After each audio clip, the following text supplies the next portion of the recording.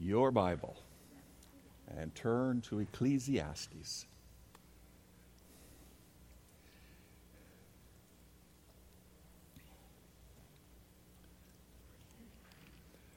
Exhorted you to read through the book, and you've done so. Read it again. Read it again. Repetition is mother of learning, right? So read it again as we keep working through it. Let's pray. Father, we thank you for the day. This day is a gift, and we're called to rejoice in it, be glad, because it's another day to worship you, to learn of you, to grow in you, to be pleasing to you. Today it's an opportunity for us to gather. And when we gather together in your name as your church, it is a really special time. We get to encourage one another and be encouraged and strengthen one another and come before you and hear your voice from your word. We get to hear the word preached, proclaimed, and brought challenge to our souls. And we get to remember today in the Lord's Supper in a very unique way, to remember the redemptive work that you have accomplished in your Son, the Lord Jesus Christ. And so we thank you for this time and this time together, and I ask that in this hour you would protect us from an academic exercise, and that the Word, as we think about it, and the Spirit of God brings its truth and application to our lives, that we will respond with tender, eager, obedient hearts. And we pray all of this in the name of our Savior and for your glory, our great God. And to this all of his people said, Amen. Amen. Well, in the words of the great philosopher and theologian Forrest Gump, he said, life is just like a box of chocolates. You never know what you're going to get, right? Somebody else said, if life is a bowl of cherries, how come I'm always in the pits, right? Or, as Carl Sandburg said, life is like an onion, but the more that you peel it, the more it can bring tears to your own eyes.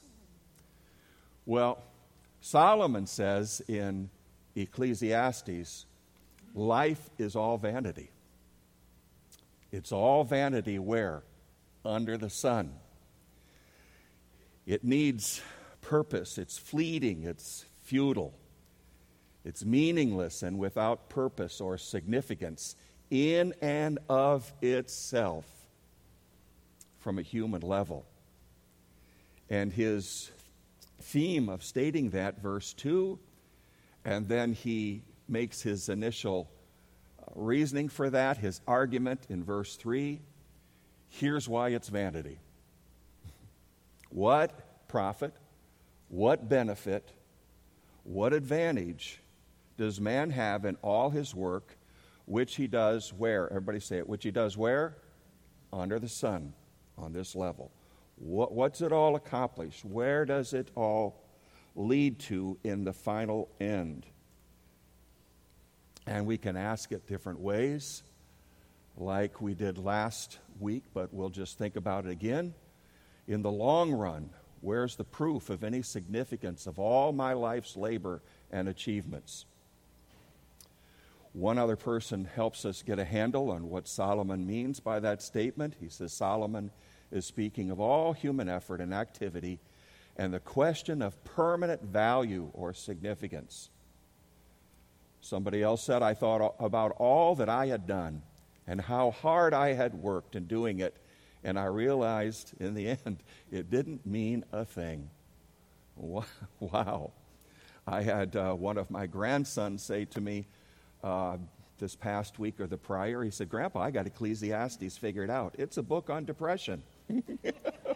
Well, you can almost go there, can't you, when you hear him convey this. And his initial evidence of the fact that all of life is vanity is in verses 4 through verse 10. And we saw how that was so. He makes that statement in verse 4, generation goes, generation comes, but the earth remains the same.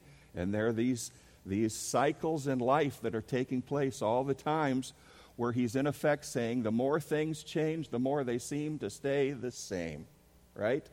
And so there's this cycle of the reality, the sun up, sun down, day by day. The reality of the wind comes and goes. The reality of the water flowing, the rivers into the sea. And all this taking place. Deborah can explain the cycles of life in terms of laundry. The basket fills up. She takes it. She washes it, dries it, folds it, puts it away. We put it on, get it dirty, and fill up the basket all over again. Right? All the women are nodding their head right now, correct? But the reality of, here's this ongoing cycles with reference to nature and to life. And we look at that from a Christian perspective. We see the goodness of God and the faithfulness of God. His mercies are new, how often? Every morning.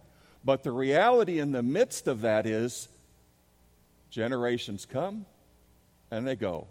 And there's a sense in which that line of all that's taking place, you and I are a little blimp on that. That's what he's saying. And at the end of that little line, okay, what's it accomplish? What's it mean on this particular human level? So he says, thinking about that in verse 8 causes him to be what? Verse 8. He says, it causes me to be what? 1:8. To be wearisome. It almost gives him a headache. Or if he's my age, he wants to take a nap. Anybody else want to say amen to that, right? You know, it is wearisome. And in verses 8 through verse 11, he conveys the fact that there's nothing that satisfies. Look at verse 8. Let's read it. All things are wearisome. Man is not able to tell it. The eye is not satisfied with seeing, nor is the ear filled with hearing. That which has been is that which will be, and that which has been done is that which will be done. And then he says, oh, there's that key statement. There is what? There's nothing new.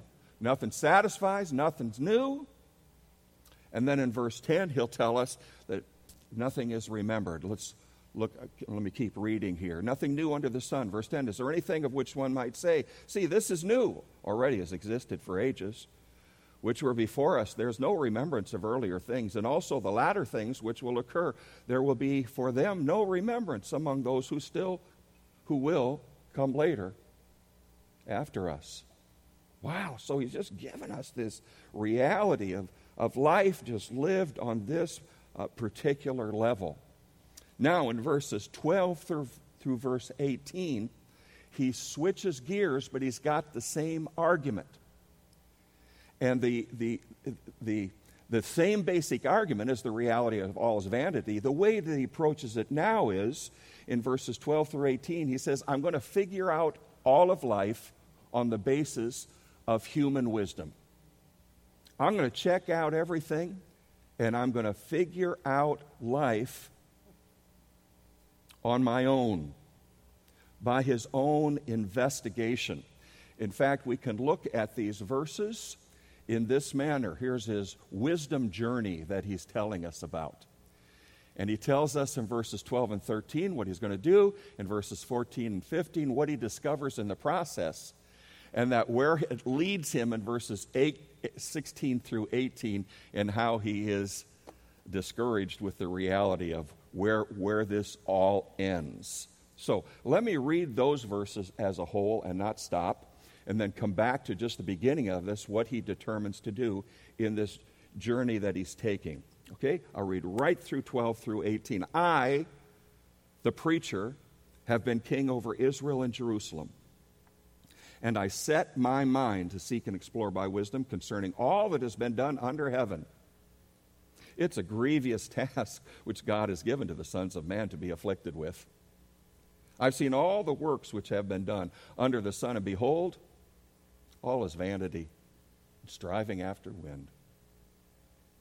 What is crooked cannot be straightened, and what is lacking cannot be counted. Well, I said to myself, behold, I have magnified, increased wisdom more than all who were over Jerusalem before me, and my mind has observed a wealth of wisdom and knowledge. And I set my mind to know wisdom and to know madness and folly. And I realize this also is striving after wind. Why? Because in much wisdom there is much grief, and increased knowledge results in increased pain. Wow. Solomon's wisdom journey, what he determines to do. Notice the repeated phrase in verse 13, and I set my mind. Notice again how it's repeated in verse 17. And I set my mind. So he's doing an investigation. He's examining everything he can on a human level to answer the question about life and its perplexities and its problems and the question of it. And he mentions that. Sets his mind twice. Now remember who we have here. We got the wisest of the wise. Right? We've got humanity at maximum mental capacity. He's got every PhD known to man. So he can look into things from a human level like nobody else. In fact, let's, by way of reminder, turn in our Bible back to 1 Kings chapter 3, if you would. Back to 1 Kings chapter 3, where we are reminded of the gracious gift that God gave him, which was pleasing to God. Remember, I'm not going to read the whole thing, but in verse 8 he says, your servant in the midst of your people, which you have chosen, a great people who are too many to be numbered or counted, so give your servant an understanding heart to judge your people, to discern between good and evil. For who is able to judge this great people of yours? And it was pleasing in the sight of the Lord that Solomon had asked this thing. And God said to him, because you have asked this thing, and have not asked for yourself long life, nor have asked riches for yourself, nor have you asked the life of your for the life of your enemies, but you have asked for yourself discernment and understanding, justice. Behold, I have done according to your words. Behold, I have given you a wise and discerning heart, so that there has been no one like you before you, nor shall one be like one arise after you. Look over in verse 28. There was that test of his wisdom, the two gals concerning the infant and whose infant it was, and he makes this incredible statement as to cut the infant in two, and of course he wasn't going to have him do that, and it demonstrated who the real mother was. And then it says in verse 28, just an example of his wisdom, when all Israel heard of the judgment which the king had handed down, they feared the king, for they saw that the wisdom of God was in him to administer justice. Over there in chapter 4, look at verse 29. Now God gave Solomon wisdom and very great discernment and breadth of mind, like the sand that is on the seashore. Solomon's wisdom surpassed the wisdom of all the sons of East and all the wisdom of Egypt.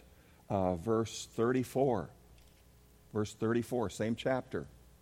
Men came from all peoples to hear the wisdom of Solomon, from the kings of the earth who had heard of his tremendous wisdom. Over in chapter 10. Over into chapter 10.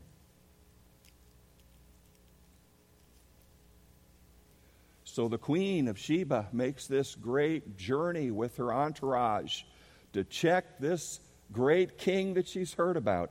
And just for the sake of time, down there in verse 6, then she said to the king, it was true report which I heard in my own land about your words and about your wisdom. Same chapter, over to verse 23. So King Solomon became greater than all the kings of the earth in riches and in what? One more time, and in wisdom. So this is, he's the best of the best, figured things out on a human level. And he's going to explain and he's going to answer things that even Even Karen Chang couldn't answer. Last name is Chang, C-H-E-N-G, age 17, at age 17, from Fremont, California. She acquired a perfect score of 800 on both sections of the SAT test. Do they give it anymore? SAT? Perfect score. Perfect score. She achieved a perfect score of 800 on both sections of the SAT. She also got a perfect 8,000 on the rigorous University of California acceptance index.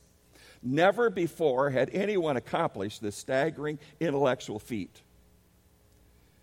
Straight A student, I suppose so, at Mission San Jose High School. Described herself as a typical teen. Didn't sound typical to me. Her teachers told a different story. They called her Wonder Woman because of her unique, unquenchable thirst for knowledge and her uncanny ability to retain whatever she read. But when a reporter asked her, "Well, what's the meaning of life?" she said, "I have no idea, but I'd like to know." Wow. And Solomon, we could say, perhaps has even a greater wisdom than that. And so he says in verse 13, "I, the preacher, have been king over Israel and Jerusalem, remember, for 40 years, and I set my mind to seek and to explore." The NIV says, and to study. The first word, seek, has the idea of searching something out to the fullest extent. Seems obvious, doesn't it?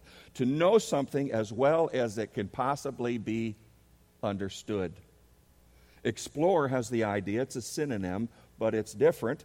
To examine every possible aspect of something, to leave nothing unexplained. All that had been done under heaven, he says. All that it can be known. All that is humanly possible to comprehend was his quest. Verse 13. And notice he said, "It's a grievous task which God has given to the sons of men, to afflict them." It was not a pleasant task per se. There's an interesting quote at this point that I think we should give our attention to by Derek Kidner, a great commentary on Ecclesiastes and other books of the Bible. And I think I have this quote for us. Derek Kidner says this, and I want you to think about, what is he talking about? He says, somewhere in the course of 40 years, Solomon forgot his own first principle of wisdom. What would he be saying there, his own first principle of wisdom? Well, you know, several of you are nodding, and the rest of it are afraid to answer right now, okay? You're nodding your head because you know that Solomon himself wrote in Proverbs 1:7 that the what is the beginning of wisdom? The fear of the Lord. And I think Kidner's nailing it for us here, that somewhere along the line, Solomon kind of thought he could carry out on his own. And at that point, he discovers he doesn't have the answers. He doesn't know it all. NIV says, what a heavy burden laid upon men. The process was as painful and laborious exercise as could be. And I wonder myself, how long did this take place, that he's going to search out everything that he can? But he says it was a grievous task. I have seen all the works which have been done under the sun. Verse 14, look at it with me again. And behold, all is vanity and like trying to catch the wind, striving after wind. Ryken has a good quote for us at this point. He says, Solomon's quest was sincere. He devoted his heart and soul knowing the truth. His quest was comprehensive. The word seek and search in verse 13 shows how serious he was. He wanted to take it all in, leaving nothing out, so that his conclusions about life would be as definitive as possible. He wanted to investigate every area of human endeavor, all that's done under heaven. This quest was commendable, but it wasn't pleasant for him. So what he discovered, that's the second part of our outline here. What he determined to do, check it all out. What he discovered then in verse 14 and verse 15, just read it. Vanity, striving after wind. He's back to zero. He has not figured everything out. He still has his questions. His wisdom falls short. He's trying to grasp or comprehend what is beyond his human understanding. I think he's kind of like Job's three friends at this point. They could make really good guesses in the real questions of life, but they really didn't know the ultimate answer. And here's Solomon going through that. So Riken has another, if I can quote him again. He says, the unhappy business that Koheleth, that is the preacher, that is Solomon, has in mind may be the very quest to understand the meaning of life. The pursuit of knowledge itself is what turns out to be such a bad business. The longer he looked for answers and the harder he tried to understand the meaning of life, we could say the significance of life, the purpose of life, the more frustrated he became with all of life's unanswerable questions and impenetrable enigmas. Wow. He has exhausted his ability to figure out all the deep and profound questions of life. Wow, think about that. Somebody's illustrated that. You've heard this said. You have a mountain that represents all knowledge and all wisdom and all understanding. And man climbs that mountain so far and he gets to a certain point, and then his finite mind can grasp so much. And beyond that point is the infinite wisdom and knowledge of God himself. And what I see is Solomon has climbed that thing right to the max, but he's fallen right back down to the base of the mountain. What a quest. What an empty one. So he makes this initial conclusion then. It's vanity, striving after wind. Like trying to grasp the wind, point of the metaphor, trying to understand, comprehend what is beyond his human capacity or inability to do so. And if that's not enough, in addition to the problem of Solomon grasping all of this and coming up empty, look what he says in verse 15. He says, beyond all that, what is crooked cannot be straightened, and what is lacking cannot be counted. Now, what's the idea there? And you need to catch, oftentimes he's using these metaphors to present another truth with reference. Like when we're saying striving after wind, you're trying to catch something that you can't get your hands upon. So things he's saying here, there's things that cannot be changed. That's the idea. Crooked can't be straightened. You can't fix. There's things you can't fix. He says there's things lacking which can't be counted. You can't get to it. There's things you cannot figure out, never understand in this life. So the paraphrase is this. You catch it. He's saying, in all of my learning, in all of my wisdom, in all of my observation, in all of my investigation, there are all these things that don't make sense to me, that I can't figure out. Is it injustices? Is it the reality of evil in the world? Well, we read on as you read the book again this week. You're going to see he uses an example like this. He says, why is it that there is a righteous man that dies early and an evil man that lives to old age? I don't like that. That doesn't make sense to him. Or just the very questions of life. Where did we come from? Why are we here?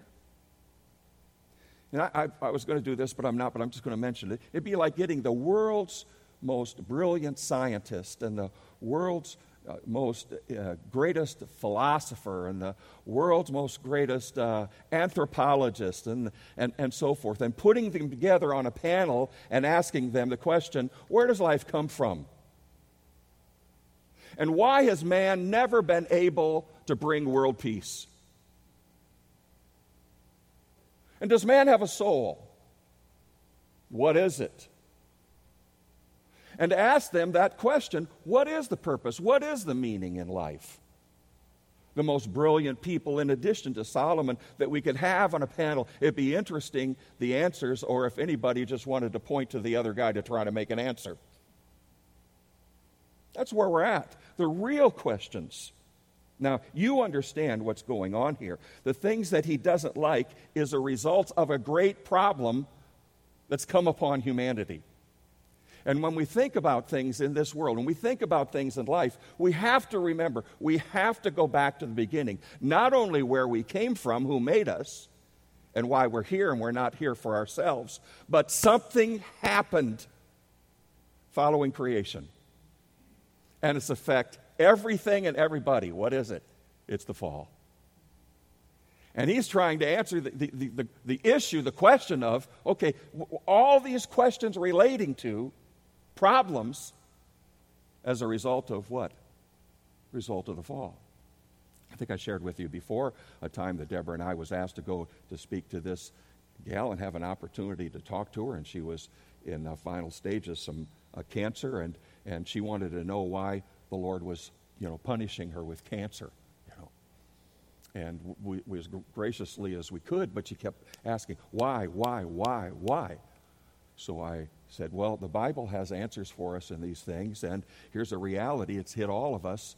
It's the reality that sin has come into the world, and there's evil, and there's heartache, and there's cancer, and so forth.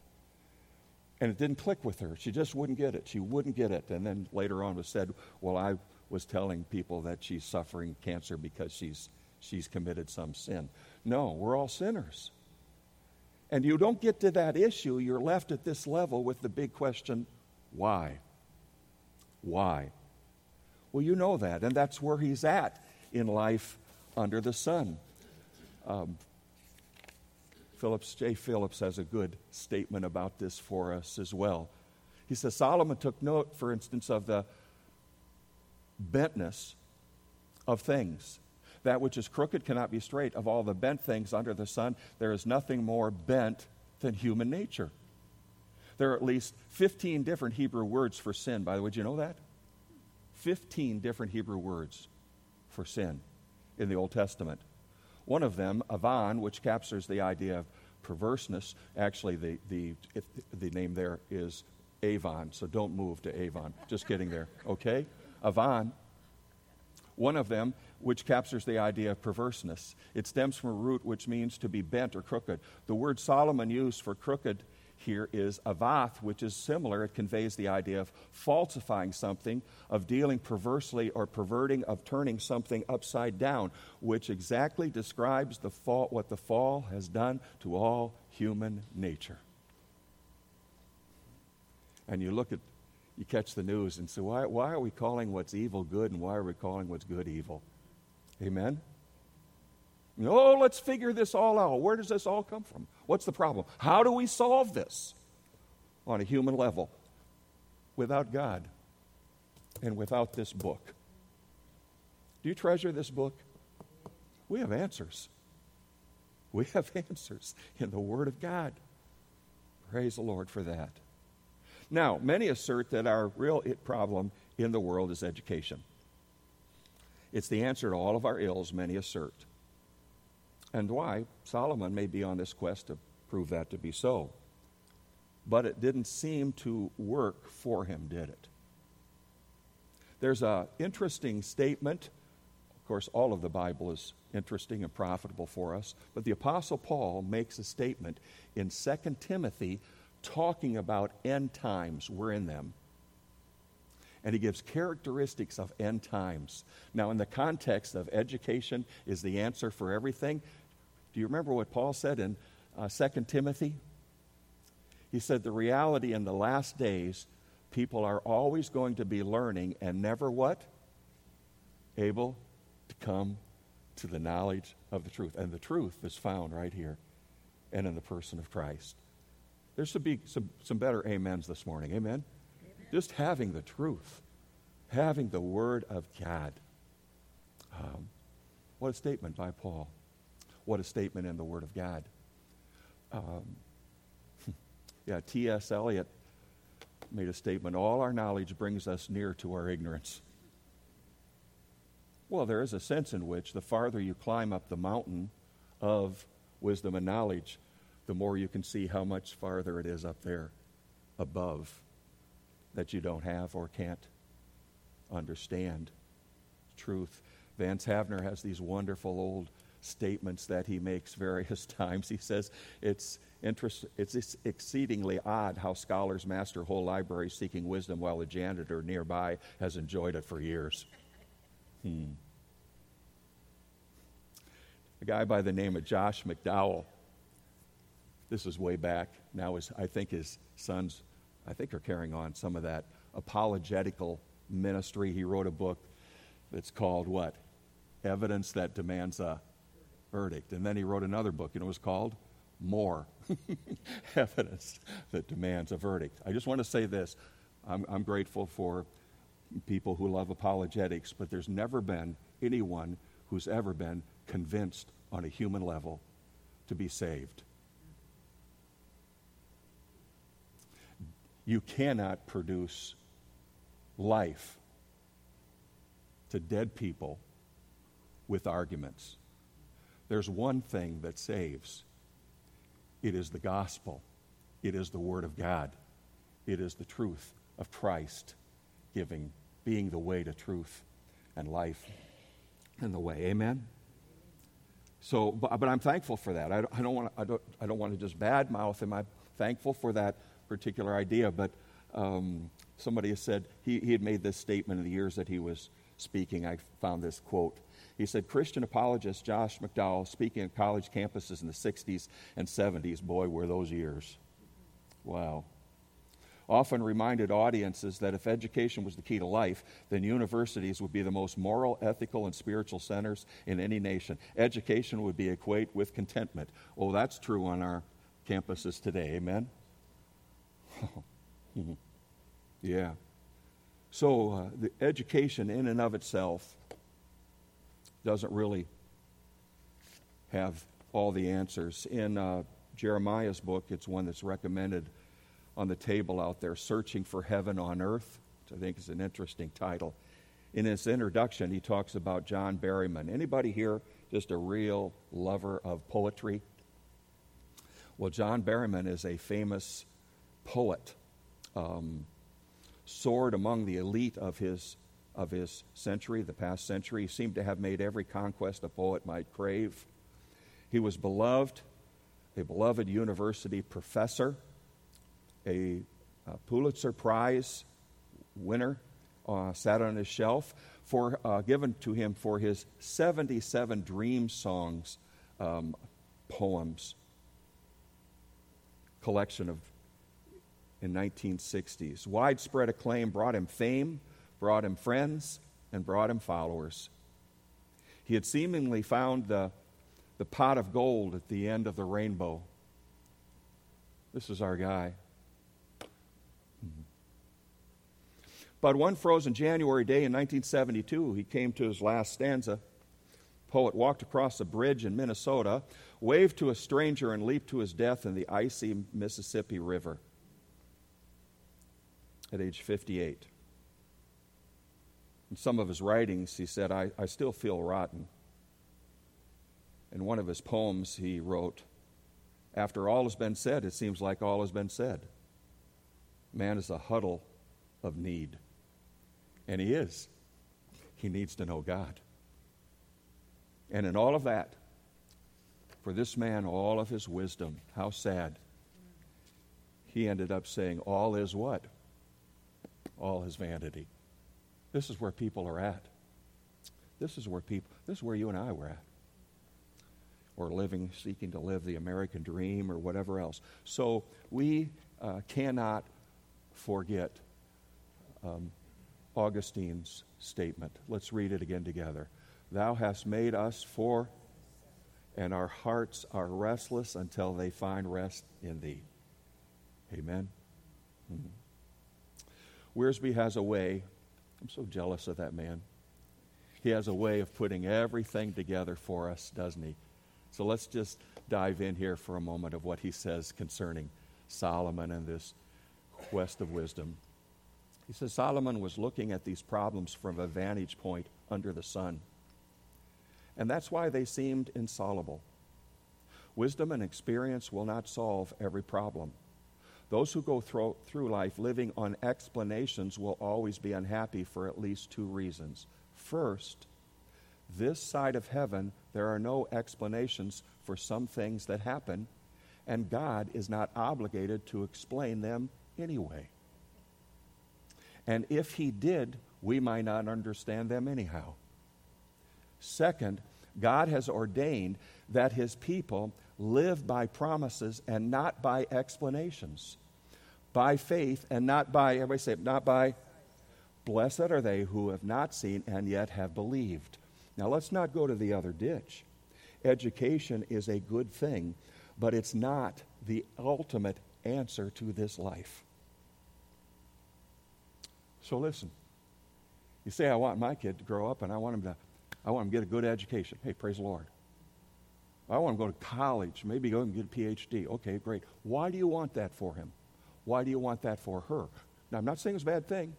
Don't misquote me here. Why do you want that for him? Because I want them to get a really good job. Oh, great. Why do you want them to get a really good job? So they can do really well, make lots of money.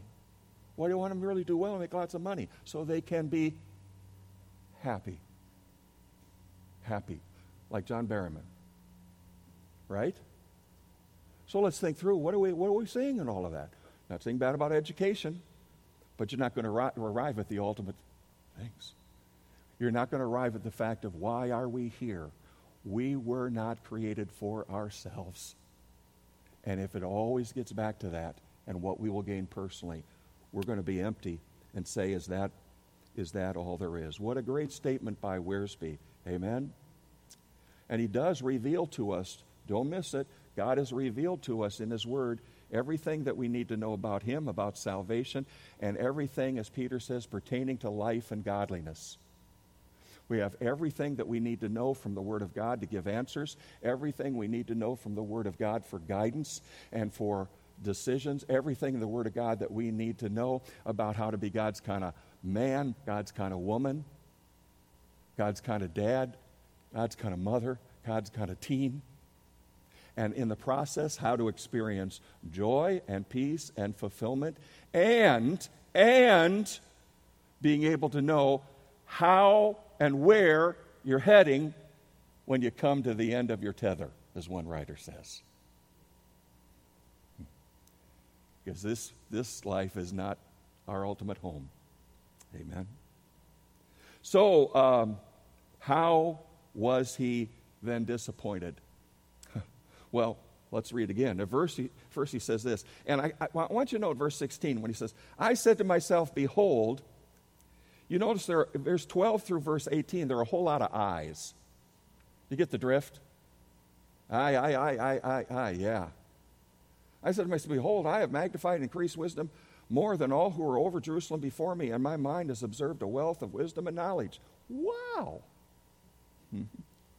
But get to verse 17.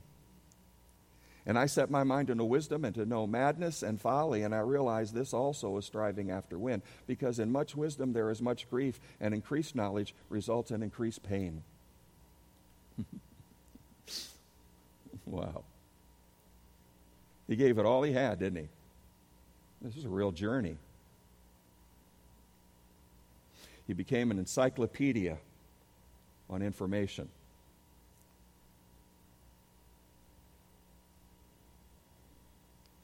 Look over chapter 7, verse 25. 7:25 with me.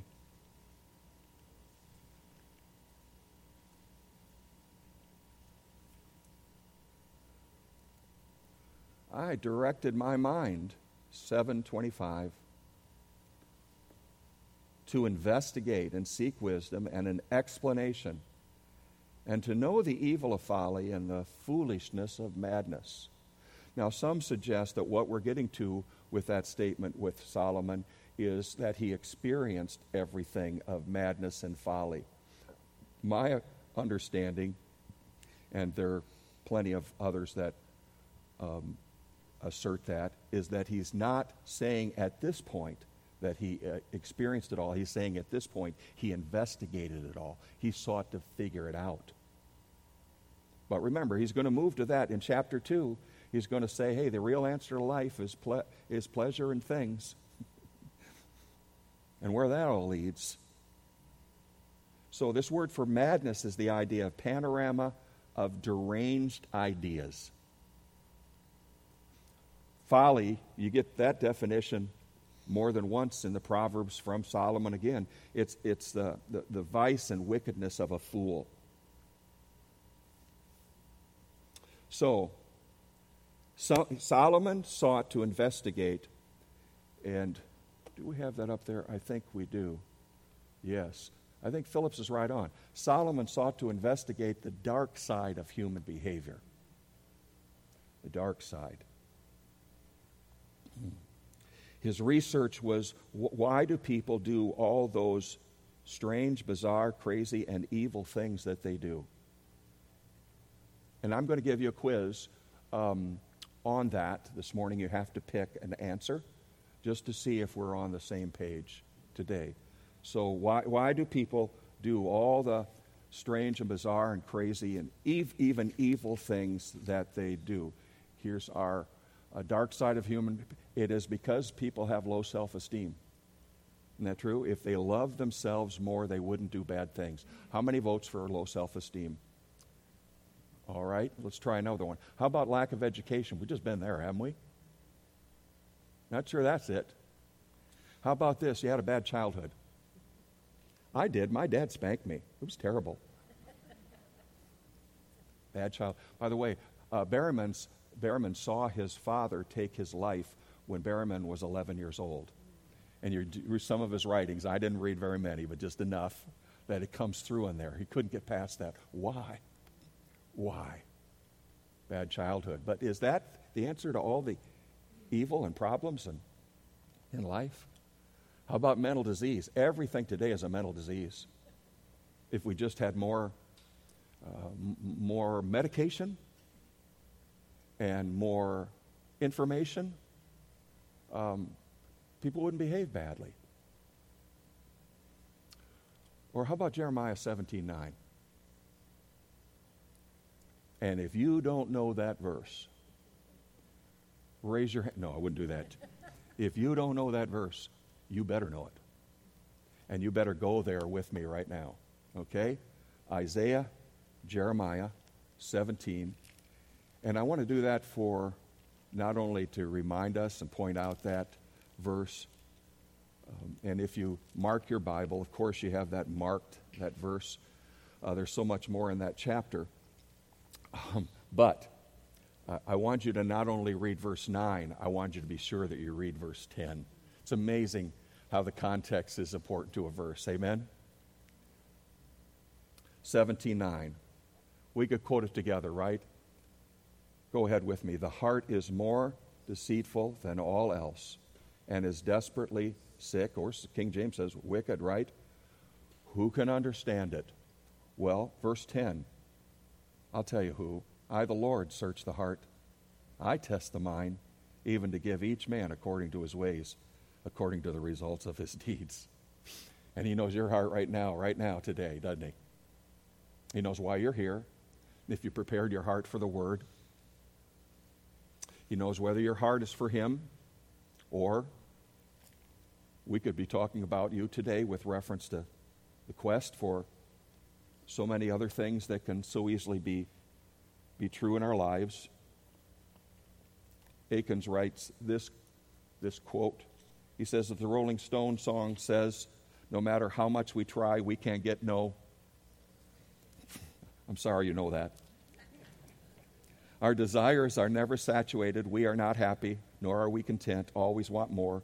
We think if we could just get 2 floors up in the building, or if we could just get the bigger house in the gated neighborhood, or if we had more gadgets than we would have arrived. We keep waiting for a change in circumstances that'll make us happy, and honestly, we live our entire lives in that way. You're frustrated under the lack of freedom in your parents' house as a child and think to yourself, I can't wait to get my license and go to college because then I'll be free and happy.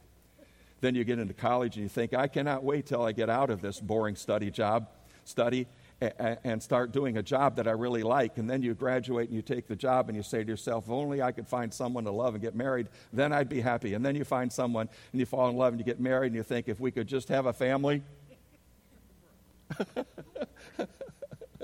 If we could just have a family, then life would be complete. And so you have kids, sanctifiers. Amen, everybody? You have sanctifiers. You have kids, and then you think, if I could get promoted, I make more money and provide for my family, then. Cycle never ends. You keep thinking, if I can just get there, everything will be different. But when you get there, nothing's different. Nothing's different. Yeah.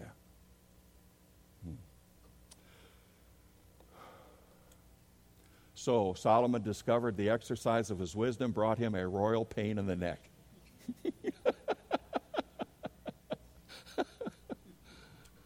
Back to Wiersbe. We love him. He always brings things together for us, doesn't he? The scientist tells us the world is a closed system and nothing has changed. The historian tells us that life is a closed book and nothing is new. The philosopher tells us that life is a deep problem and nothing is understood. But Jesus Christ is the power of God and the wisdom of God. And he has miraculously broken into history to bring new life to all who trust in him. If you're living in circles, then come to him. Turn your life over to him. Meaning and purpose and significance of life will never be found in oneself or by oneself. Our greatest need is to know God, our Creator, and our greatest purpose and satisfaction is to worship and serve him. Let's do that this day and every day. Amen? All right, then chapter 2. Keep reading the book. You didn't think I'd ever get to the chapter 2, did you? Amen? We're going to keep rolling. Keep rolling. This book is from God for us to see and remember we live in a fallen world and people need the Lord. Amen? Father, thank you for our time together this morning, for your truth. Thy word is truth. Sanctify your people in it today, not only from the time we've had, but in the hour to come. Bless the ministry of the word to our hearts, and we'll thank you for it. In Christ's name, amen.